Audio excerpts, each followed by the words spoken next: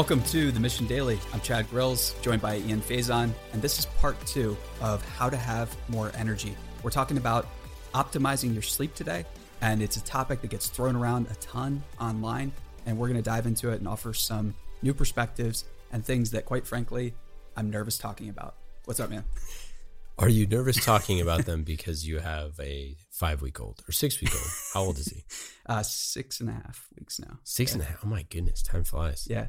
No, it's not really that. I'm nervous talking about them because it's this is an episode that hits close to home, because one of the biggest impediments that we have to getting good sleep is how we talk about sleep with our friends and our family. And sleep in particular is something that people wear it as a badge of honor to get less sleep. And I mean, quite honestly, I just feel like there's so many people watching you to say, like, are you sleeping too much? Oh, it's lazy. There's just all of this baggage associated with it. And I think that is the big thing that we each have to get over, is basically give ourselves permission to catch up on sleep and get better sleep whenever we need it. So by all means, run the marathon session where you maybe pull an all-nighter once, or just stay up a couple hours later to get something done, but then make sure you recover. Yeah. I mean, you're preaching to the choir. I think that my whole life, I have definitely been the person who slept in, and every time, especially when we publish these articles all the time about, best way to start your day, why you should wake up at 5 a.m., stuff like that. And again, that works for those people. What we want to talk about in this episode, though, is the importance of getting sleep. Yeah. Not the time when you wake up in the day, not the thing, whatever. But generally, your life is going to be different. It's going to be complicated. You have a ton of different things going on. This is just some of the scientific why behind, why sleep is just so incredibly important, and just new ideas about how to actually put it in practice, because it's really, really hard to set aside the time and then do the things during the day that are going to enable you to sleep like a baby at night. By baby, I don't mean 6. Yeah, I was just going to say, that has got to be the worst analogy. Sleep like a baby. That is, who came up with that? I mean, I guess they sleep a lot. It should be sleep like a dog, because, well, I guess that is an expression. Because dogs are great at sleeping. Toasty's, I have to hand it to him. I don't know how he's learned to become such a great sleeper, but he is. Whether it's he's outside in the sun right now. It's like 90 degrees here, and he sleeps in the sun until he starts panting and gets just you can tell he's overheating practically, and then he goes back inside. It's kind of funny. You know what I always thought was so interesting about dogs too, is that they're so good at falling asleep quickly, and then so good at waking up quickly. So it's do they get into REM sleep faster or something? I don't know. They might. And REM sleep is, I think, the optimal amount that you want to shoot for is there's 3 to 4 stages of rapid eye movement that you need to get. You don't have to worry about it. It's actually not that hard to track. So there are some great wearables that make tracking this really easy. And when your diet and your exercise and everything like that is happening just a little bit, it makes going into the REM sleep way easier. And what happens in REM sleep is your body basically is it's basically manufacturing ghrelin, HGH, and these two things. Ghrelin is really important because it's what regulates our appetite, our cravings for food. And if you get more sleep, or around the 8-hour mark, that's where your body's going to have the right amount of ghrelin. And then on top of that, you have your body producing HGH in REM sleep.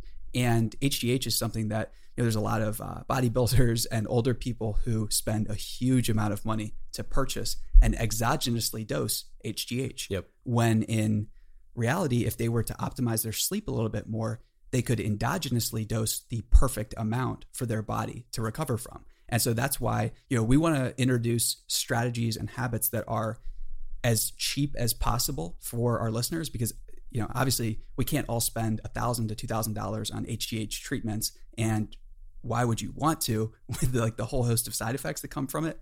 Why not endogenously dose it? So what are some of the things then that negatively affect our sleep? Definitely caffeine is, first and foremost. If there's any question in your mind about how caffeine affects your sleep, you can only get the answer about how much it's affecting your sleep by running a personal experiment, which is going without caffeine for a day or 2 days. And the sleep and your quality of sleep will just be night and day different. It would be it's so different. This is hard to do. So this is something, the only time I've found that I've been able to do this is basically on the weekend. So when you don't have anything going on, because that first day without caffeine, you might not notice anything major, but the second day, it's going to be rough to say the least. And after the second day, you can go back on. But the thing that's great is you'll need way less caffeine. And the night prior, you're going to be able to get really great sleep. And when you have that restorative sleep and you get up, all of a sudden, you don't need caffeine as much as you did before. Why do you think there's this sentiment of, oh, I'll sleep when I'm dead, or people who, just generally speaking, try to say that people who sleep a lot are lethargic or whatever it is? Like, what do you think that, because I guess let me answer my own question first. I think that part of all of this is that the only way to measure how much quote unquote work you get done in a day is by the amount of hours that you work, rather than like the deepness of the work, because that's not easily measurable. Yeah. So hard work equals how many hours you work a day. And the only way to work more hours is sleep less, right? So, yeah. But what we know is that hard work doesn't scale when it comes to the amount of hours worked, because you can never work, so you have to focus on how to do deeper work. But there's just like negative undercurrent that people who like sleep more are lazy. There really is. And it's so, you just hear people bragging all the time about like, I went less, on less sleep. And I'm prone to do this. It's one of the me too. Unconscious things where it's like you get in a group setting, like especially, being in the military, that's like one of the biggest badges of honor, because we are, competitive creatures. Like we like to compete with different things. And in some sense, it's, it's okay that we're pursuing something and like trying to push ourselves to the limit. But then the real question is like, are you recovering? And yeah, I don't know where the negative stereotype really got started. But I think it's like, it appears and manifests itself in all kinds of like weird ways and like small comments about things. Because if you're on a family vacation or something like that and you sleep in, it's not going to go over well. You're guaranteed to get a bunch of different comments about it. You need to ask my family about my sleeping habits. So when I was in the Army, one of my soldiers who was awesome, extremely hardworking guy, he said to me one time, he's like, if I don't get 10 to 12 hours, I'll be worthless tomorrow. And it was one of those things that's about as taboo of something that you could say. But there's a reason why that's the case, is because in things like the military, at times, you need to push through. You basically have to prove yourself at some point. And people, because you're not always going to have the perfect schedule. There are going to be a lot of times like, in my own life right now where I haven't had much sleep over the last couple of weeks and the last 2 months, and you're gonna have to figure out how to operate without it. But then the real question is like, will you take some time down the road to recover? But that's perseverance. That's like pushing through things that are difficult. Yeah. What most people do is they push through things that are difficult to prove to no one that they can do it. And like what you should be doing is get enough sleep that makes you feel helpful. So one of the things that is super important to your sleep is breathing correctly. And as someone who has struggled with this ever since I broke my nose about a decade ago, like this is a huge impediment to your sleep.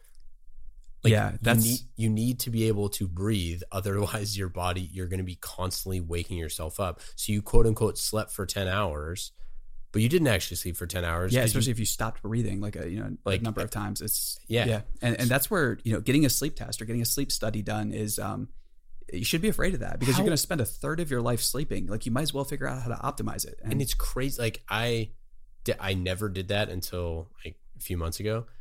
And it's just idiotic. You look back and you're like, how dumb is that? Like it's actually one of the dumbest things you can do that everybody on talks about how to be more healthy and how to do these things and how to have more energy, but nobody will go get a sleep test. Like what?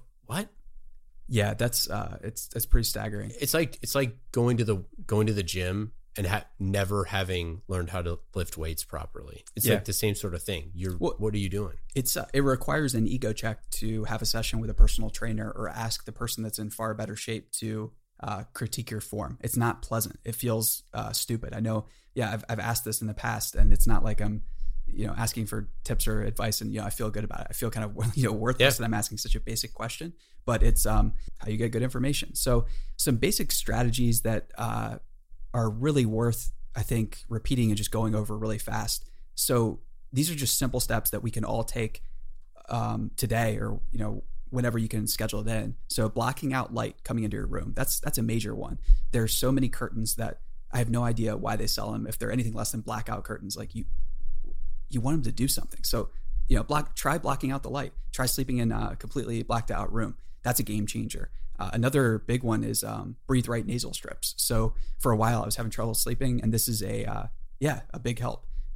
White noise is another just great one. So if you're in a city right now, if you're in an apartment where there's sirens going on nonstop, that's going to just destroy your quality of sleep. So if you have rain playing in the background or something, it's a way you can trick yourself to thinking you're in nature and just get a little bit more deep sleep. Have I told the Plantronics story on this podcast, or was that on?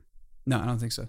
The story. Anyways, we do 2 podcasts, so about to be 5. Yeah, it's about to be 5. But so anyway, long story short, not us, other hosts. So I don't want to let you everybody listening down, but you can only hear our voices here for the time being. And on the story after show. Yeah, and on the story after show. So Plantronics used to be a customer of mine, and they're a really cool company. They were the headsets that were on the moon, and they're just experts at sound and hearing and all that sort of stuff. And so long story short, I was at their headquarters, and they have all these really cool noise canceling things that are in the office. And what is so crazy is that you think that like loud noise is the thing that prevents you from, that distracts you in a day-to-day environment or distracts your sleep. And it's not loud noise. It's being able to like hear a conversation or specific sounds like a car siren or anything like that. Those are the things that actually either wake you up, trigger your imagination, your mind. Your brain, exactly. Waking up, So you could have completely silent at the library, for example. If you can hear one person's conversation, you'll be ridiculously distracted. Yeah. If it's 1,000 people at a convention talking in the background, sleep like a baby. It's fine. Almost like white noise. Yeah. Really, really good point. So what are some other strategies that sometimes we forget? So the optimal room temperature is between 60 and 66 degrees. There's plenty of research on this, and it's nice if it's a colder room, you're under a blanket. It's just been shown that it's easier for people to get into REM sleep in that way. But it's horrible to wake up though when it's cold. Well, I mean, you can have a hoodie nearby. You can have a heavy blanket. You can have a Snuggie that you slip into and wear around the house for the. That's true. I don't know. So this is actually, I'm super curious about this. I mean, I think with the future of just like smart homes and all that sort of stuff, you'll be able to be like at your wake up time, heater goes on, and it's like, you wake up and it's like 70 degrees in your room, but for the entire night it was at a lower temperature. And the other thing is like overheating in the middle of the night. If you have like too heavy of a comforter or things like that, I mean, that stuff is so important. Yeah. And how much thought do we put into those things? No, it really is. And there's plenty of other ideas like no screens after 6. Don't sleep with your cell phone next to you. No caffeine after 10 a.m. So I think it takes like 12 hours for caffeine to get out of your bloodstream. I think it has a half-life. I break all the time. It does. Yeah, it has like a half-life that's like 6 hours or something, or 5 hours. It's pretty long. It's really, it really might be longer than that. And this is something I didn't start experimenting with until recently, which was limiting the size of meals after 6 or 7 in the evening. I had this really bad habit earlier of, we would work really late. Yeah. It would be like, I think 9:30 or 10, you would go home and I would eat like a big dinner. I know. I was doing that too. Because I was starving, because we'd worked for like 14 hours in the day. And I was just really hungry. And that's just the worst idea in the world. And so when you are hungry like that, one of the things I found that you can kind of like trick yourself, or how you can trick yourself, is just have a ton of water. And that's, you might wake up to go to the bathroom, but your body's not digesting the meal all night. And then one more that's just a pet peeve of mine. It's like, why? I enjoy a glass of wine or bourbon or something like that just as much as anybody else. But drinking in the evening is the worst thing you can do for your sleep. I can't stand when all these events are in the evening or like, late happy hours and stuff. Like, let's just drink in the morning so we can, get over it by the time we go to bed. Like, that's a great point. Those taboos around those subjects are just so annoying when it's like, brunch is the most powerful social phenomena going on right now to kind of like bust down the taboo of drinking early in the day. Like, there's not necessarily anything wrong with that. That's drinking earlier in the day is actually much better than drinking with your meal at night. Well, I think it's about moderation, right? If you are having a beer at lunch, I think the common misconception would be, actually might not be a misconception, might be accurate, is that people would abuse that and then they would get hammered and, not go back to work or have to fall asleep or something. But yeah, definitely. It's not advocating the 8 martini lunch here, but there's the Mission Mondays. We'll do Mojito Mondays here at the Mission.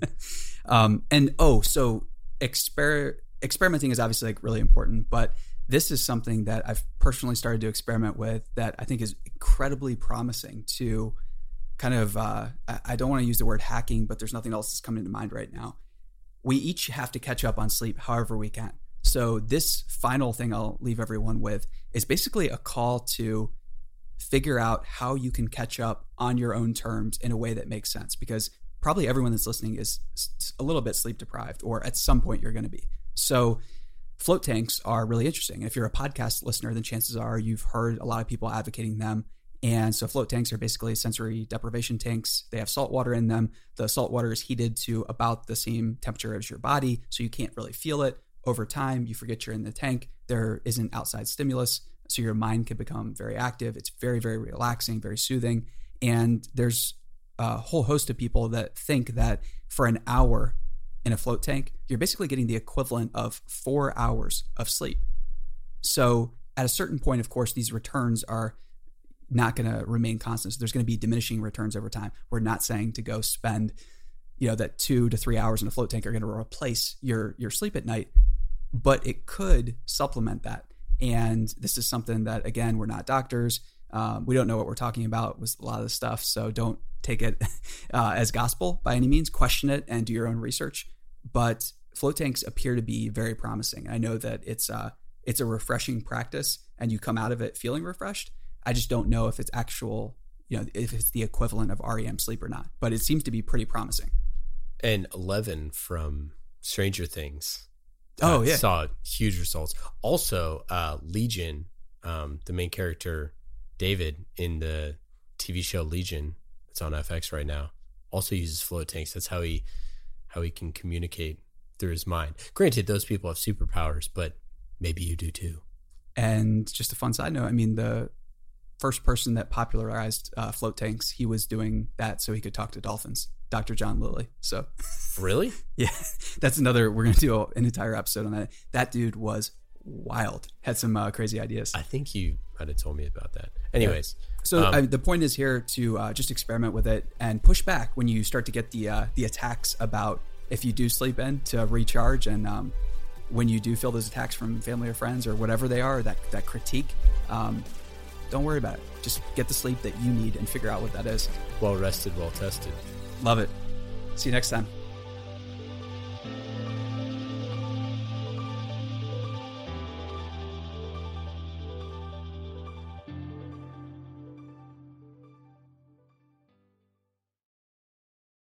Hey listeners, thanks for tuning into this episode. I hope you enjoyed it as much as I did. If you haven't already, please subscribe, rate, and review this podcast. It helps spread the word, and I would greatly appreciate it.